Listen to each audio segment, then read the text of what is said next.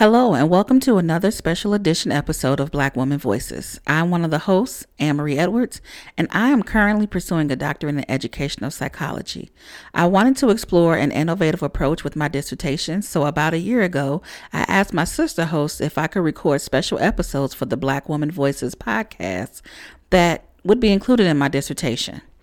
If you missed episode 1 of the series, I would encourage you to go back and take a listen. In that episode, I give a more robust explanation of the premise behind this special series. This is episode 2 of a 9-part series. This episode features Amber, and her voice is the next voice you'll hear.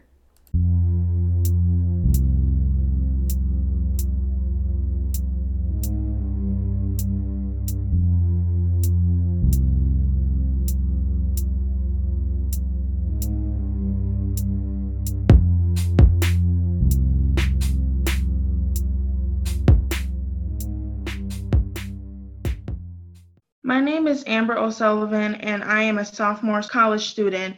I am biracial. However, when I was growing up, I really wasn't that close to my dad, so I was just around my mom and her side of the family. Because on paper, I'm black and white, but I know in my heart and my soul who I am as a person.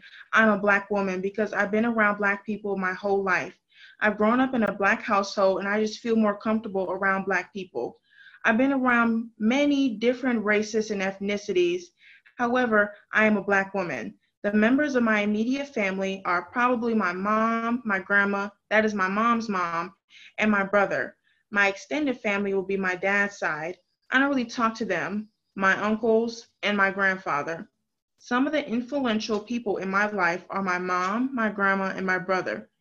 Everyone has always told me throughout my life, don't give up because that is the easy route. Real winners will push through anything that comes towards them. I stuck with this my whole life and I still stand by this today. My early educational memories, K through first grade, was a long time ago, but somehow I can still remember some of the educational experiences I had. I remember in preschool I had a white teacher and I also had a Black teacher. They were both female, and something about them was really nurturing and didn't even make school feel like school. I believe this happened because I went to a private school K through 8th grade. So those two teachers starting off my education experience made me really like school just a little more. My sophomore going through my senior year, I had a really good history teacher and he changed my whole perspective on history because he would show us YouTube videos and movies about the stuff we were learning. It made what we were learning more entertaining. Then my junior year of high school, I had an English teacher that really focused on helping us prepare for the SAT. At first, she was really difficult and misunderstood. However, when you got to know her, she was a really nice person and she really cared about her students. Then my senior year of high school, I had an English teacher that made me really fall in love with English. He showed us real life examples of how racism and discrimination is happening all around the world on a more broader context. I really liked this teacher because he showed us how things are looked at, and I brought a text instead of just in a certain part of the world. These two English teachers really pushed their students to write long papers because my junior year English teacher made us write a 10-page paper. And at first, I didn't want to do it, but it prepared for me to write a 20-page paper I had to do in my English class of my freshman year in college. I knew since birth I would attend college, truthfully. Everyone in my family graduated and went to college.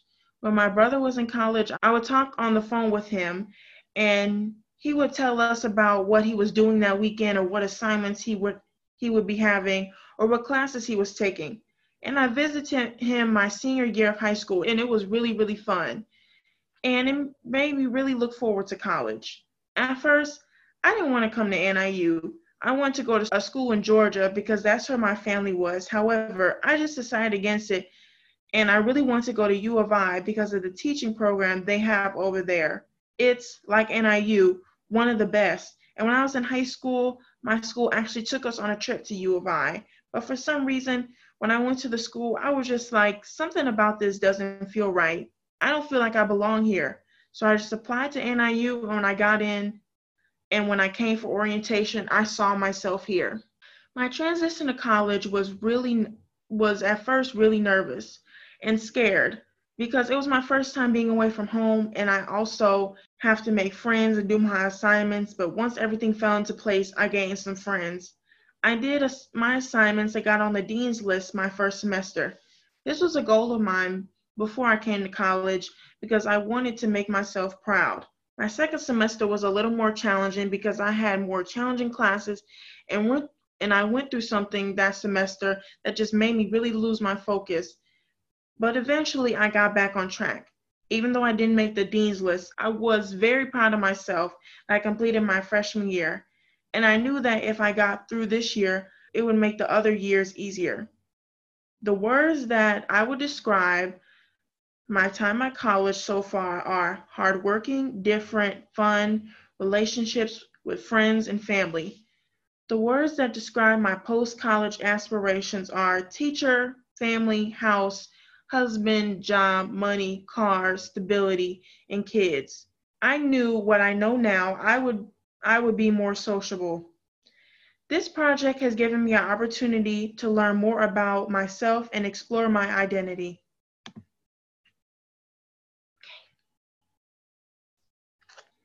Okay.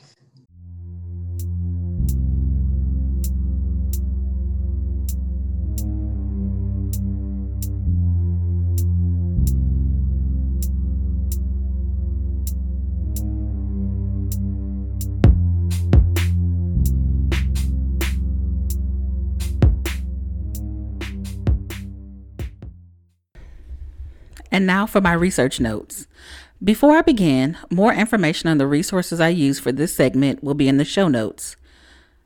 Early thought around Black identity development, namely the development of a Black consciousness, is the theme I want to discuss from this podcast. Now, I should also say that there will be a little bit of some intersectionality talk mixed in as well. Amber is a biracial woman whose mother is Black and father is white. When asked, she strictly identified as Black. Her chosen ethnic identification stems from who she feels she more closely identifies with. She stated that she has been influenced by the Black women within her household, namely her mother and grandmother, and also admits she did not really interact with her father's side.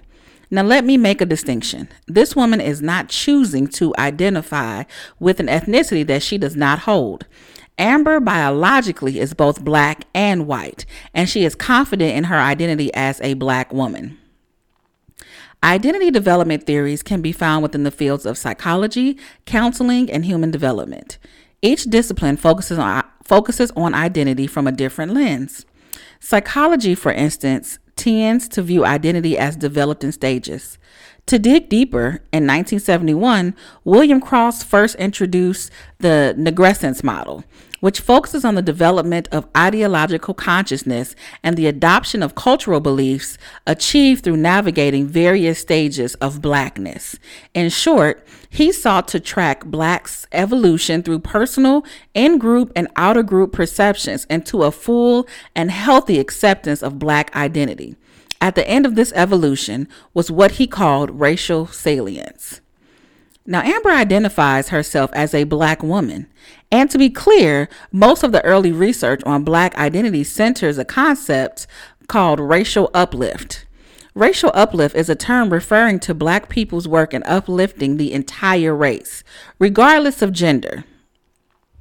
Now, Professor Kimberly Crenshaw gave us the term intersectionality to define the intersection of race and gender.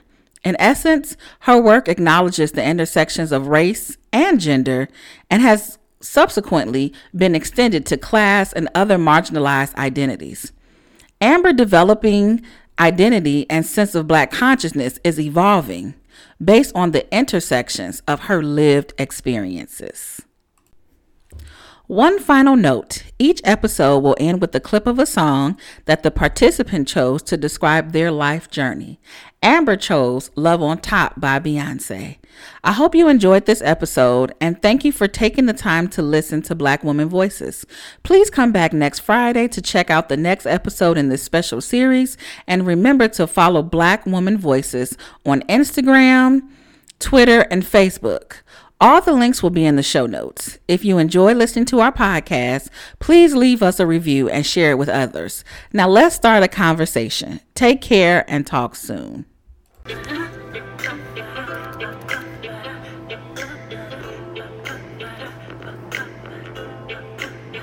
Bring the beat in.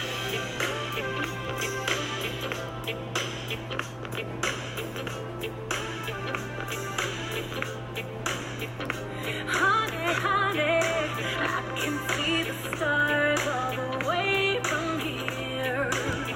Can't you see the glow on the window pane? I can feel the sun whenever you're here. Every time you touch me, I just melt away.